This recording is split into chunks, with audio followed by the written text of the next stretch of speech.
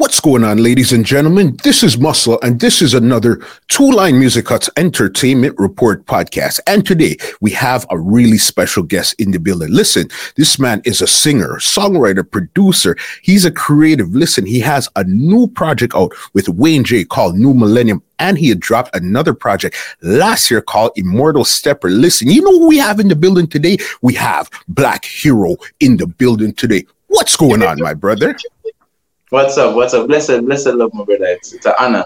I've actually been watching a lot of these. Like I watched Protégé Zone, and because I really studied the game, so I really use your interviews as a nice point to get some gems. You know what I mean? It's an honor to be here.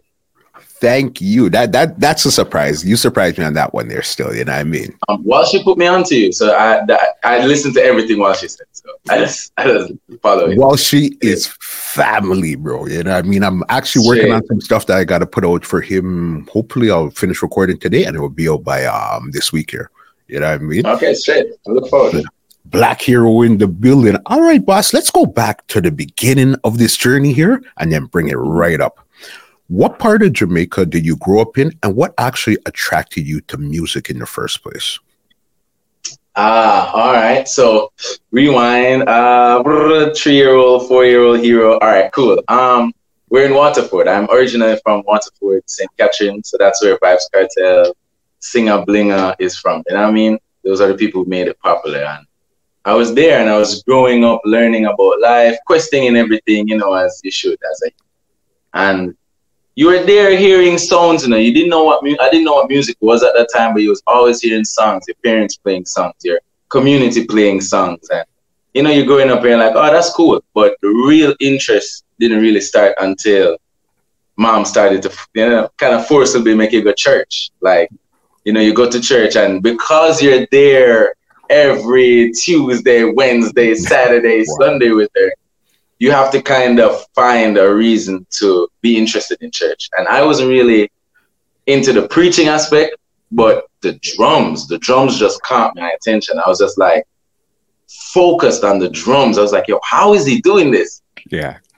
He looks like he's having fun and he's making sounds. I was like, yo, so from about 7 or 6, I was like really interested in the drums, started playing the Congo drums at church. Then, you know, got a little older, than the band members saw that I was just always playing the drums. So it's like, yo, come and join the bigger musicians and learn how to play the drums. And I swear to you, when I look back, I think that was the starting point for me. Just that moment of falling in love with the drums, starting to play the drums, singing at the youth choir, learning about different things. That was the seed that was really planted that 20 years later just activated. So, it just grew, definitely, for sure. Because even with the drums, did you go to learn it, or it was something that you naturally picked up playing the drums? Yeah, it was just naturally. I don't know what it was. It was just like at church they don't really teach you by notes. You have to really learn by ear and eye, what you see them do and what you hear. So you kind of get that crash course, rough learning of music. So you don't really get that super in-depth, but you get to learn by ear. Like, you know, okay, that's G, that's A, that's a cadence, that pattern, you know what I mean? So it was more of like, yeah, it was just that. You know what I mean? I didn't really learn it like school or anything. It's just, you're there and they tell you, oh, this is a praise break, this is a crescendo, this is, you know what I mean? Yeah. Okay, and then you just do what you need to do from there and move forward. Yeah, basically. Yeah. Okay, so then church, drums. So when did you discover Michael Jackson? Oh man, that's my guy. Even when I hear his name, I get like really excited. Yeah, my mom had like, even though she was a Christian, she liked listening to secular love songs. So songs that could pass in the house, you know what I mean? So she had this CD with like Lionel Richie, Marvin Gaye, Michael Jackson, Akon for some strange reason. And there's some other people, you know, there's some other people there, but Barry White. She just had a mixture, like, you know, and the CD, when I eventually got the CD and started paying attention, every single other artist on it was scratched, but Michael. So I had no choice but to listen all of Michael Jackson's hits over and over. And I was like, yo, this is the only part of the CD that works. So yeah, that was really the starting point. Like, but I didn't know I was gonna fall in love with his music even when I got older. Like, you know, you don't really know these things have a long lasting effect until you get older. So, but that was the moment for sure. Because I remember being younger and I didn't know the words, but I was like, because I just like how it sounded and I was just rocking, but I didn't know the words at all. Is that it? So that was the point. Yeah, my mom gave me a CD and he was the only person left playing on the CD. And that was the introduction. That was the introduction. Yeah, definitely. And you see the thing with it, you understood back then the feel and the energy of the music, even if you didn't understand the words, you understand. You said this felt good. You like how it felt. Yeah, for sure. His music is number one. Not gonna lie. For sure. Yeah. Okay, so then now you said your mom's Christian. You grew up in Waterford where Cartel, Singer Blinger, and all of them were. So besides Michael Jackson, who else influenced you to become this type of artist that you are right now? There's many, because it's like I'm an album artist, so I really, when I find the artist, I like listen to their discography and kind of absorb, isn't me? So it's weird, even as I get to you, usually I tell you them, but yo, this step on the album, and nobody never really care about that. I just care about the singles. I'm like, all right, cool, whatever. So, but I would say I really love genre benders. Like, that was what stood out to me about the artist I'm about to call. Like, MJ, Vybz Kartel is a genre bender too. Kirk Franklin. I definitely have to put Bob Marley there. And there's one more artist. There's it's a fight. It's literally a fight between D'Angelo and Outkast. You know what I mean? Like, it's literally like those are that's my Mount Rushmore of genre benders. You know what I mean? Like, to be honest, like, they can do anything. Like, they can, you know what I mean? Like, they can sing, they can rap, they can write, some of them can dance, some of them can do everything in one, but those artists are the ones that kind of let me say, yo, I could really be different and not just be one thing or sing about one thing. Like, isn't it? So yeah, for sure. It's a weird mix, but Michael Jackson, Kirk Franklin, as I said, D'Angelo or Outkast, they're really, really like close. Yeah. Then who was I saying again? Bob, and then there's one more. Did I miss somebody? No, D'Angelo, Outkast, yes. Vybz Kartel, yes. Okay. And did you actually ever meet Vybz Kartel growing up? Yeah, when I was younger. So, fun fact, like, my mom used to make his mom's clothes. Like, she used to sew for a lot of Christian people, make gowns and hats. So I didn't even know at first, because I used to just deliver the clothes to her, you know what I mean? But then I met him there one time, but it's just by accident. Like, you know, he was just there because she loves him. Like, when you go in her house, it's just like crazy pictures of Vybz Kartel, like in the bathroom and everywhere. Like, so, but he was there, but it wasn't like a meet and I knew that was Kartel. It was more of like oh, bless up, you know. This is for mom's very Magan, isn't me? Because at that time I knew the sound, but I didn't know what it really looked like for real, like fully in front of my face, like, you know what I mean? And I didn't even know that was Kartel's mom, to be honest. Like, it's just like, oh, I'm gonna drop this off for Miss so and so. All right, cool. Yeah, so I met him that one time, but never. That's crazy. Again, as you said, you're just in the area dropping off stuff. It doesn't really matter to you, more or less. Okay, here's some stuff from mom, and let's go. Yeah, and then he's just there. It's like, oh, but you could, as I said, I seen him on the wall, so I'm like, oh, this is their son. All right, cool. You know what I mean? But I just didn't know the magnitude of who he was at the time. Got you. All right. I want to get into actually your journey to getting into music now, because I know at first you weren't into music. I think you had you were working in the bank. Yeah, sure. How did that happen there? Did you go to college, go to the bank? How did that happen? All right. So everything is literally one story. It's real life. So I once I start, it's gonna reach to how I got into music. So the starting point was being 16, you got all your subjects at school, everybody being surprised, and then your mom is like, oh damn, we didn't even know you were gonna go this far. Like, you know what I mean? Mm-hmm. So there's no trust. You know, it's like, I get to youth, and how much money there for go college, but I was like, yo, I want to go. I want to try at this. So that's when I tried to go to there's this college in Portmore called Portmore Community College, so PCC. And they had this course where you studied 2 years there and then 2 years at UTEP. So struggling to pay and go through while in the second year, I just realized the situation that, man, I'm not taking a student loan.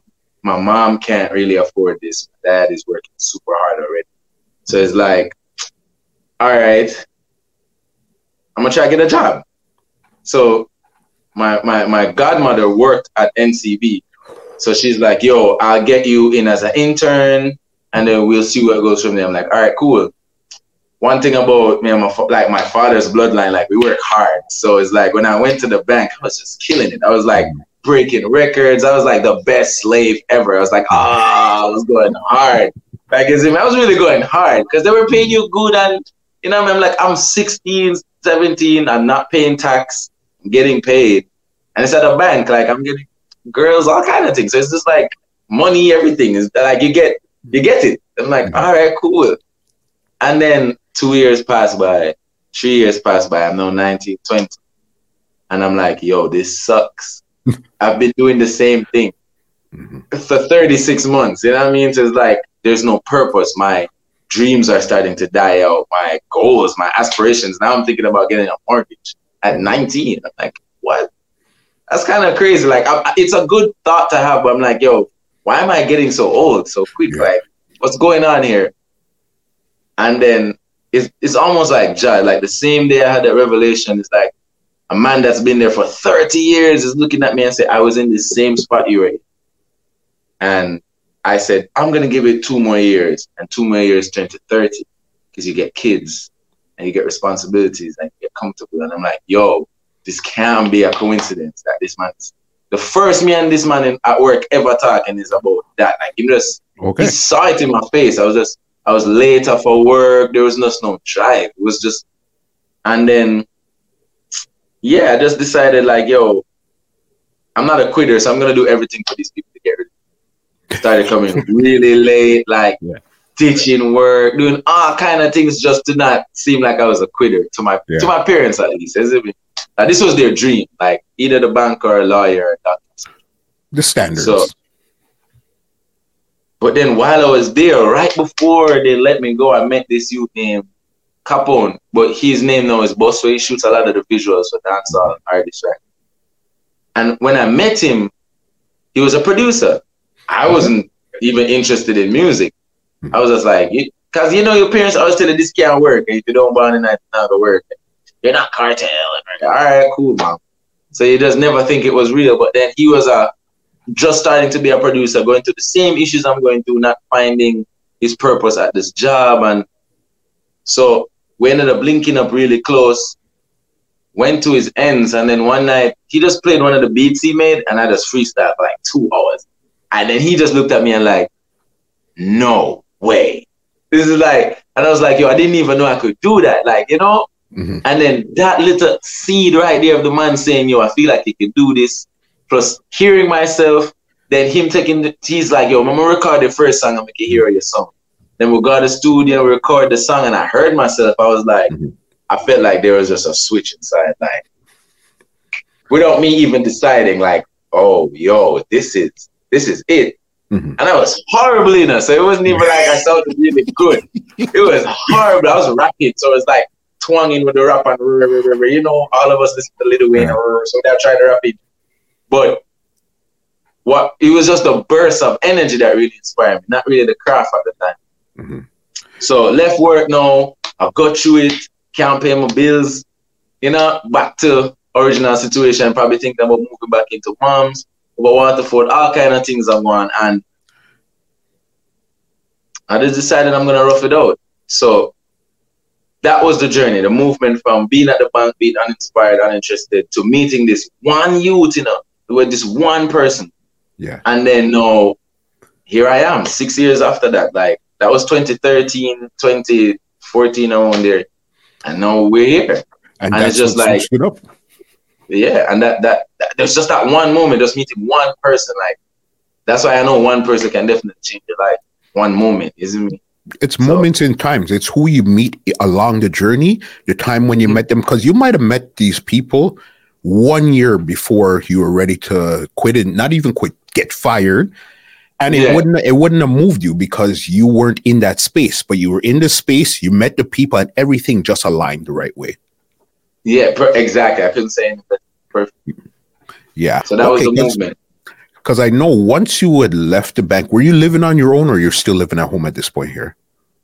No, from the day we were at the bank, I just left my parents. Because imagine you're working at the bank. Yo, remember, it's like you're in the ghetto. Even though your parents tried to give you what they didn't have, it's still the mindset of, yo, you know what I mean? Like ownership and owning your child. So I was paying bills coming as a working youth, but through I was 16, 17, I couldn't come home past 10 o'clock, bro. Locking gates, I'm sleeping outside for 2 hours and then I have to go work in the morning. Are you crazy? Like, so these are the things I'm like, yo, I'm not doing. So I just, me and my same Virgin couple link up, went to live somewhere in Stony Hill, and that was the start of like a dream that I didn't even know was going to reach as far and can go even further, isn't it? Yeah, that's crazy because now, okay, so you left the bank because I know at one point you actually became homeless. What actually led up to you becoming homeless? So I left my mom while I was working with me and my Virgin splitting the bills, right? Mm-hmm. So now that I'm not working, I couldn't pay my end of the bills.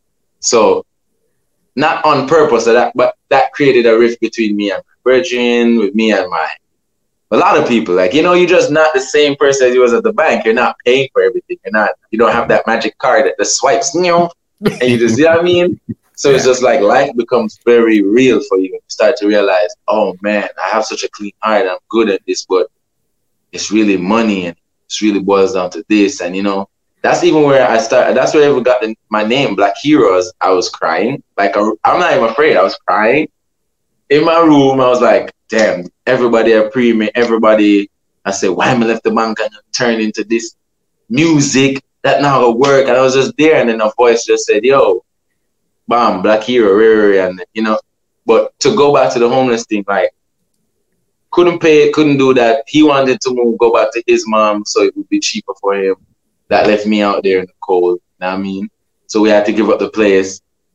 I had to live with some girls at the time, you know what I mean? Just bounce from place to place. You know, the females, the energy always helped me out. That's why I don't disrespect women. They always help me, you see me?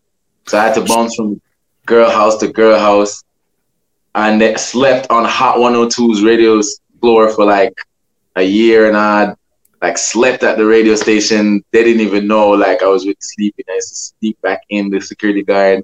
We used to bathe in the shower at the back. It was crazy. It was a crazy life. Bro.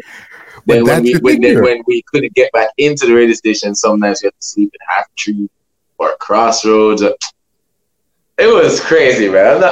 I'm not gonna lie. It was like at one point I was like, yo, maybe this ain't gonna work. I was like, yo, maybe I should just go back home and just do that prodigal or something and ask for forgiveness. But was like, it because you had actually left, you had this career that everybody looks up to, and your mom says yes, and then you decided, hey, I don't want that. I want music. So I guess that created a rift between you and your parents, and they didn't want you back, or you didn't want to go back. I just didn't want to go back. I couldn't face going back and being like, Mom, like, are you crazy? Like, I didn't make it. I didn't do it. I didn't accomplish it. I'm like, I'm the first one. I'm the firstborn. So I have a huge pride when it comes to my mom and what I want to accomplish, isn't it? Yeah. Like every firstborn, isn't it? So I just didn't want to go back home and tell her, you know, I'm broke because I left the job to pursue music. You know what I mean? But I think they would have let me back in. But it wouldn't be how it would be now. Like, you know, seeing your child on TV and all this different stuff. And now it's real love. Like, they're like, yo, I see it now. When they watch the different interviews, they're like, man, I didn't even understand that's what you're going through. Like, you get me? So, but yeah, man, the homeless part taught me a lot. I'm not going to lie. Yeah. And the trick with it too, when you decided to do music, that's when you decided to rap also, or this was after the fact? For me, it's like me not going to the barber was an economic at first. Okay. I'm like, yo, I'm not spending 3, 4, 5 bills on my hair. Mm-hmm. I don't have that right now. So you know what I mean? So I'm like, yo, I'm gonna make it grow. Mm-hmm. Then I don't know if it was because it was growing and the frequencies, like the frequencies in my brain just changed. Mm-hmm. I was seeking different things. I wanted to learn about, like, yo, why do I look like this? Why is my shade like this? Why am I like this? Why can my hair do this? Why do I talk like this? Where am I from? Who am I? And then that's when Rasta like really became a guide and like a doorway to that. You see me? Because it was the only thing you can. It really is the only thing you can go to that directly is connecting you to Africa. Like, you see me? Everything else is all about loopholes and they mention African countries and whatever. But with Rastafari, they're telling you you're African. It goes direct, and the books are very powerful. So, yeah. So the Rast came about like 2 years after growing my hair, like just soaking up energy first. Because I really believe I don't like telling lies. Isn't me? I don't like pretending. I don't like if I feel like I don't have to do that, I just leave the situation alone. See me? So if I say I'm going to walk in the faith of Rastafari, I don't want to be fake. I want to know what I'm talking about. I want to know who it is I'm following. What, you know what I mean? So it's like 2 years after is when everything kind of sealed, and I was like, yo, all right, I know enough that I can. If someone asks me about Rastafari, I can show them where to go to get knowledge. You see me? So yeah, it came about 2 years after. 3 years after. Okay, so then now you're in this journey. You started music, everything, Russ and everything. What was your first song that you actually recorded that started to give you some traction? There was this. All right, outside of the very first song that Capone recorded for me so I could hear myself, there was this song called Herb. That was the very first song I recorded that really showed me that it could really work. Like me and my brother, Greatest, who that's my best friend. We made the new millennium the other day. Like that's my friend. That's from 8 years ago. Yeah. Isn't me? So we made that song in his closet on a hanger with a socks with a condenser mic, and we were like, yo, we're just gonna put it out. We put it out. The industry just literally like reacted like, what is this? And the video was trippy because I'm weird. I like weird stuff. I'm very eclectic. So it's like the video was trippy and it was different and we just looked different. So it's like that was the song that song was so powerful. For one of the first shows that I ever did, I brought Prodigy out because he loved that song so much. Like he was like, nah, I'm coming out on stage with you to sing that song. Like, all right, cool. You get me? Yeah. Literally, he just came on stage to sing a piece of that song. So I'm like, yo, that song was so powerful. Like, it wasn't no million streams, but within the culture, it felt like I was an underground king. It's like, because it's like everybody was using the flow for the second verse for different songs now, and like people is like, it's just that song was just because that song is weird. We sampled, I think it was a Curtis Mayfield. We got the thing cleared somehow by some online website thing, and then put it out through TuneCore, something like that. Yeah, TuneCore, DistroKid, one of those type of distribution. Yeah, one of those like on that. This was when the independent thing was really just like. This was after Wiz and them really was doing it and Currency them, you know? So it's like we were watching them and burning them. And so it was like, yo, let's try this. And it worked. Like it really worked. Like I went on tour because of that song. It really worked. So I'll tell you the funny thing with it. That's when I really discovered you. And it wasn't from the actual video because it's not until last week I seen the video. It was when you were on BBC One Extra and it was you, Leela, and Leno Banton. And then you came in and started to DJ Herb. I thought it was a freestyle at that time there. And then when I seen Leela go over Leno's shoulder to actually sing 2 lyrics out of it, I said, this is the song right here. This is crazy right here. Slow down the grammar, and then you slow down too. I said, this man is insane. Bless up. Yeah. As you see, like the Herb, that led to the BBC Extra with Tada too. Tada loved that song. Like it says like, yeah, that song did a lot. I'm not gonna lie. Yeah, and that freestyle was like, I think it's almost at 1 point something. So it's like, yeah, as I said, one. It only takes one moment. Yeah, moment in time. A post on Instagram, a video on YouTube, an interview, a conversation, something sparks something, and there you go, right there. Yeah, exactly. All right. So then the Herb, you said actually that's the one that actually started to bubble now. So then would you say you actually came out the same time like Leela and everybody started to come out at the exact same time there? I would say, yeah, probably not in the same. All right. I don't know if most people know this, but that me and Dennis and Gracio and Leela at one point had a group called Busway. Like it was like a group. That's how Protoje met all of us. Like we all used to par and used to stay at the same ends. We used to make music together. So yeah, a lot of people don't know like the reason why me and Leela are so sick because like we go through the same training. Like the same people who teach her, like me for perform, teach her. The same people we used to see write. Like it's the same energy. Like Wayne J too. Like Wayne J's dad really helped all of us. Like to be honest. Like Wayne J was the young kid doing it with the chicken gun and hit shelling all the shows. And we used to just go around with him and used to bring us on shows. His father used to help us write music. It's like, so we had that click, you know what I mean? Protoje really reached out. Like, that's why it's weird. Every interview I do have to pick him up because it's like, I wouldn't be real. You know, what he's doing for Leela, he's done for, and for the other daughters, he's done for all of us. Like, he's reached out. He came up to the studio at 3 o'clock in the morning in 2013 or something like that by himself and just met all of us just in Stony Hill and just vibing, you know, and, you know, he's still doing it. She signed now to him and he, like, you know what I mean? So it was that click and that moment and us coming out together that really, that's what everyone is seeing manifest now, even when everybody has their own platform, springboard, like, that's the energy, like Runkus, Royal Blue, Tessellated, we all was like parring, like before we all said, you know, we're gonna hit this switch real serious, and everybody starts really going in their zone.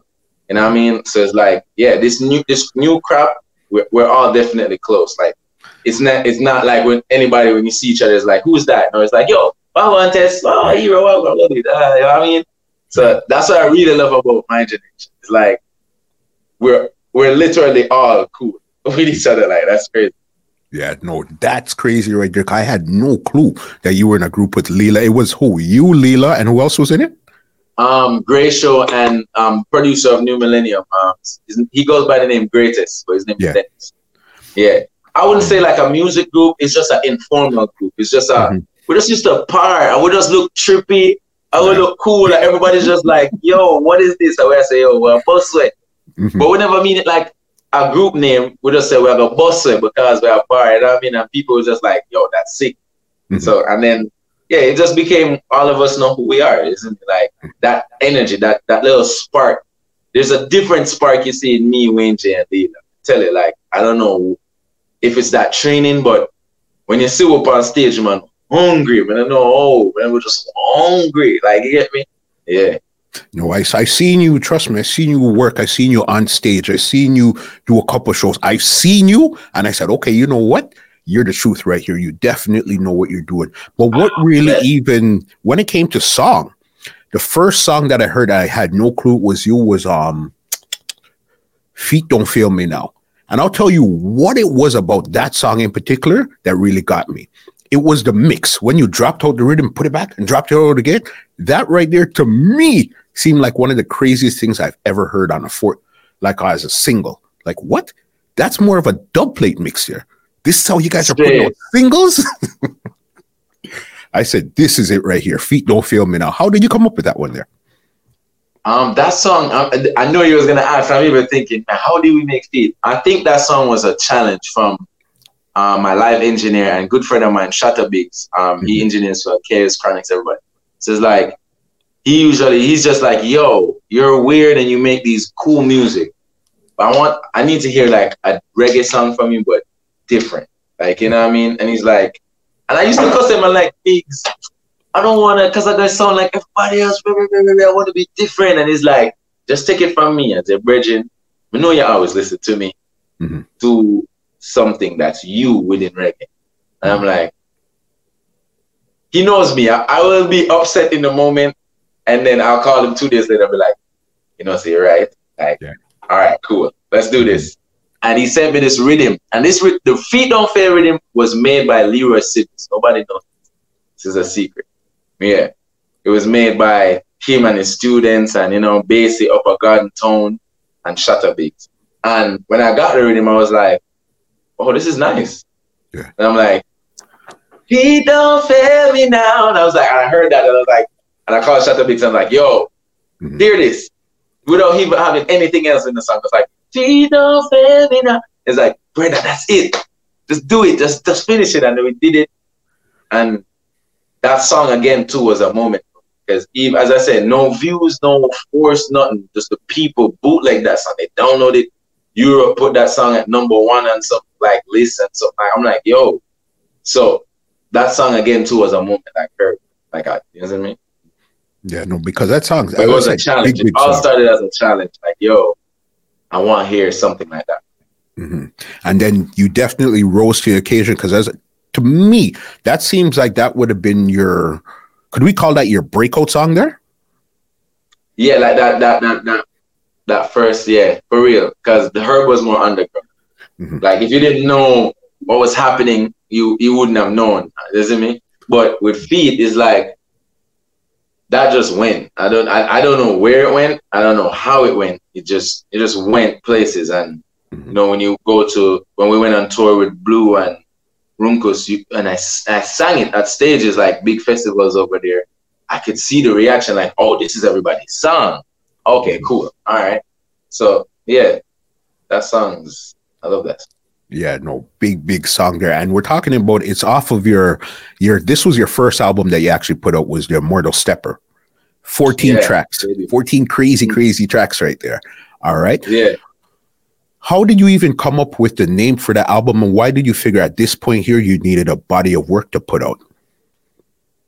I guess since we're far away from, like, it's so much time since it came out, I can say it. To be honest, I'm a very hungry, like, hardworking youth, so a lot of people don't do this, but I do this. I really study everybody in my space, especially in my generation, because I want to be the best. Not to be better than anybody, just to be the best I can be, you see me? Mm-hmm. So it's like, when I look in the space, I'm like, all the young guns were just like putting out singles or doing mixtapes or shying away from the title album. Mm-hmm. Even me, I was running from it too, but that should have came out 2 years ago. So I'm like, before it came out. So it's like, all right, we're just going to go album.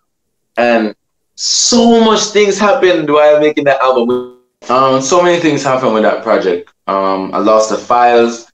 My engineer wasn't in Jamaica for most of the time. I don't have a personal studio, so I had to like just be, anywhere you go, you try to make it work within the 1 hour that they give you for free, or, in your friend's closet. But the reason why I still put out the project, because I was just telling the team, like, yo, if we don't put out anything, where's the growth? Where's the, hey, look at me moment? Hey, from what I know about the industry, artists normally put out demo tapes or demo projects to get interest and build interest and get investment, stuff like that. So I took that older model. I was like, yo, even with how it isn't fully mixed and it isn't fully mastered, we're putting it out. Let's see what happens. And I put it out because there's some really good songs on there. So I was like, yo, whatever happens, happens. And then we put it out. And then the response was just great. Like the feedback, nobody cared about the mix. So the best thing for me that happened with that album, it taught me that, oh, I shouldn't be making music for the industry. Like the people who are so super meticulous, like, oh, this doesn't have the right dB and the Q bass and the specific reverb from this specific company. Mm-hmm. No, I'm making music for the people. They love that album so much. Like when people buy it and listen, they're like, yo, it's crazy. You see me? There's something on it for everybody. So yeah, that album really is living up to its name, which is the Immortal Stepper, because that's how I see myself. I just feel like I'm not gonna die. I'm just always gonna be here. I'm always gonna be moving. And then Stepper in Jamaica is almost like a bad man. So I'm like that immortal gangster in a sense, like, but for righteousness, isn't it? In a sense. Yeah. I hear you. That's like a very quick way to describe it, but it's just a forever movement, always going forward. Mm-hmm. Some similar to Nipsey, like the marathon continues, isn't it? Yeah. 100%. And one thing I've noticed, because you even said that you like to work. Listen, you see 2019, the amount of music I seen you put out in 2019 and visuals too was freaking amazing. There's a lot of big established artists that did not have the amount of music that you had out for 2019. You understand? That was the plan to really go hard for 2019, or that's just naturally who you are at all times? Yeah, 29. All right.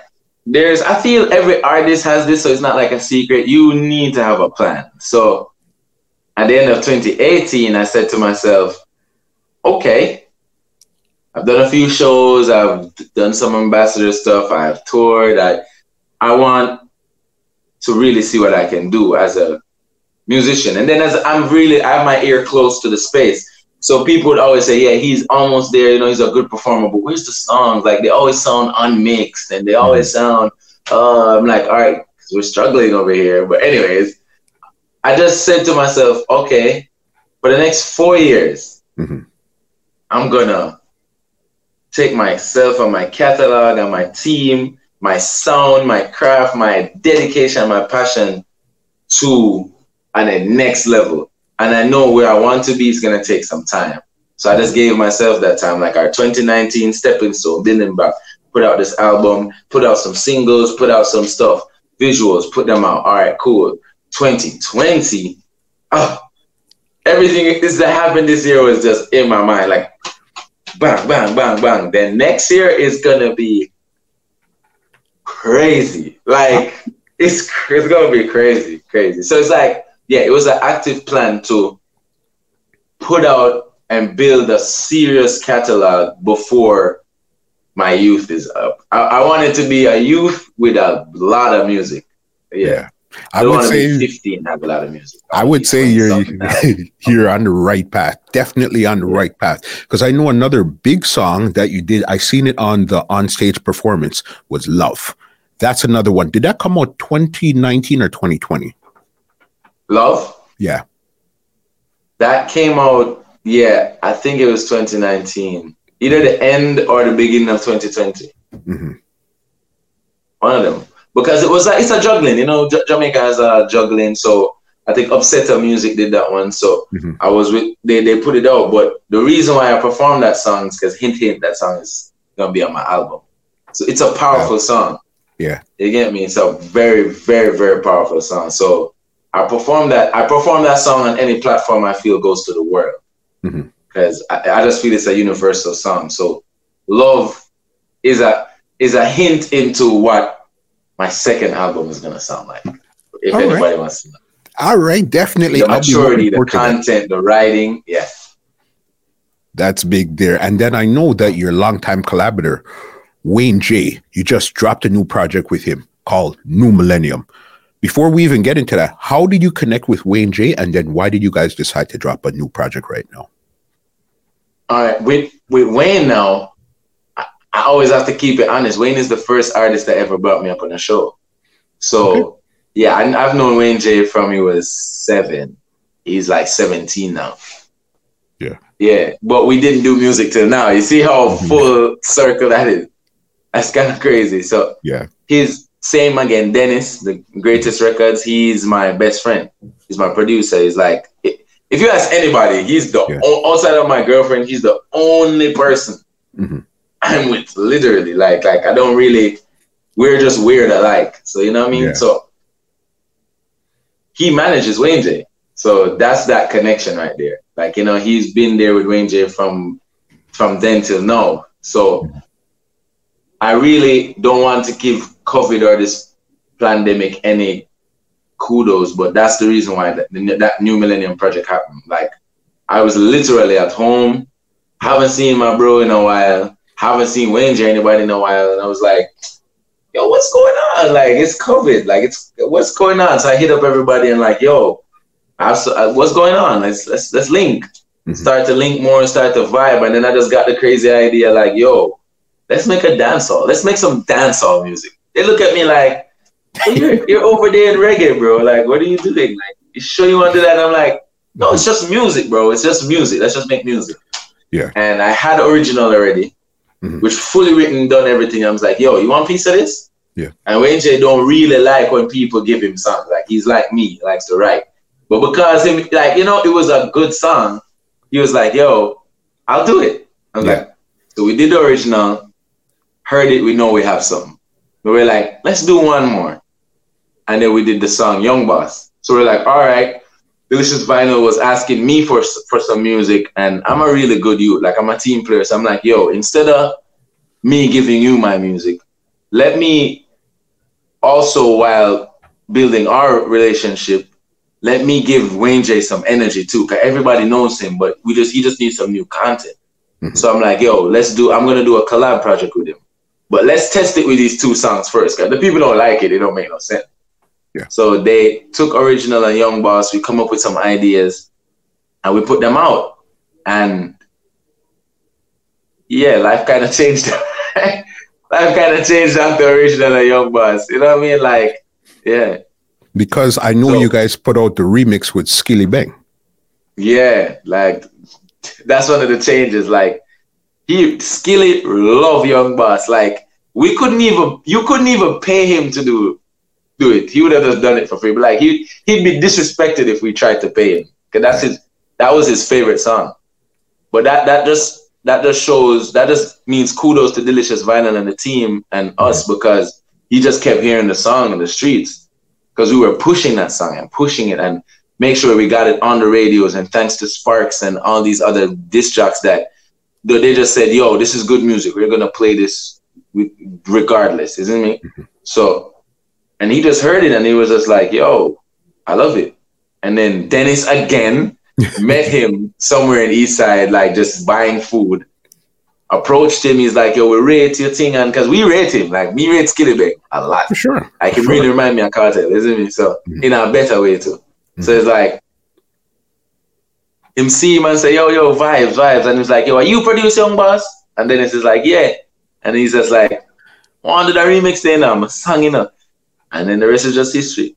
And then those three things now gave us enough energy to say, we're going to do a collab project. One hasn't been done in a while, and dancehall hasn't been so clean in a while from a young artist. So we just decided we're gonna do what we do best together, because we both make clean music. We both love dancehall and reggae. So we're just gonna put everything in one go, present it nicely, have some plans and some young entrepreneurial energy behind it, and just see what happens. And yeah, it was nice. It was a nice response. Yeah, it was good. No, big song. Listen, I have two questions for you before I get you out here, okay? You working at, because I know your intellect, you could tell just by the way you speak and the way you think, you're very intellectual and you look into things very deeply, all right? What was one main principle you learned from the bank that you actually incorporated either in your everyday life or into your music? All right, the main thing I learned, and I tell this to everybody, I think every job teaches you that. If the owner for the company is very invested in you being there for 8 hours for his dreams, how much hours should you put into yours? Like, so I look at it and say, I have to at least put in a minimum 9 hours every day into what I love. Like, just like how that boss man has 2,500 people dedicating 9 hours every day for 5 days. That's how he became a billionaire. So I'm like, yo, so if I want to do this, I need to make sure I'm putting in a lot of hours into what I'm doing. If I'm doing overtime, I pay myself extra if I'm doing overtime. And here's me, if I put in the 12 hours, fine. So that's what I learned from the bank. Like, if I can get up at 5:30 every morning to accomplish the next person's dreams, I can do that for myself. Isn't it? Yeah, that's very, very, very, very smart. I got a real random last question here. The person on your wall behind you, Sugar Minott, what does it mean to you? He's like him and Michael Jackson are fight for it, you know? Fighting for that number one spot. Because ever since I've like fully, like we all know Sugar Minott, but they don't really teach you about him as much as they do Bob. Mm-hmm. So when I fully started to dive into his music and find out that he's really the original dancehall man, I was like, oh, so he's the man accredited with the first dancehall album. Mm-hmm. He's dancehall. So I am dancehall. So it's not just this new sound. It's like, it can be from this time too. Street Sweeper and Greetings and, you know, these songs, like these are dancehall songs. I'm like, yo, oh. So it just, like, it made me see what dancehall was lacking, one. So he's just an eye-opener. He's just a man that made me feel like no matter what, I can make it because his story is interesting. Mm-hmm. It's almost similar to mine. That's why I like him. Like, he had to make his own sound because nobody wanted to play him. He had to become his own producer because nobody wanted to produce him.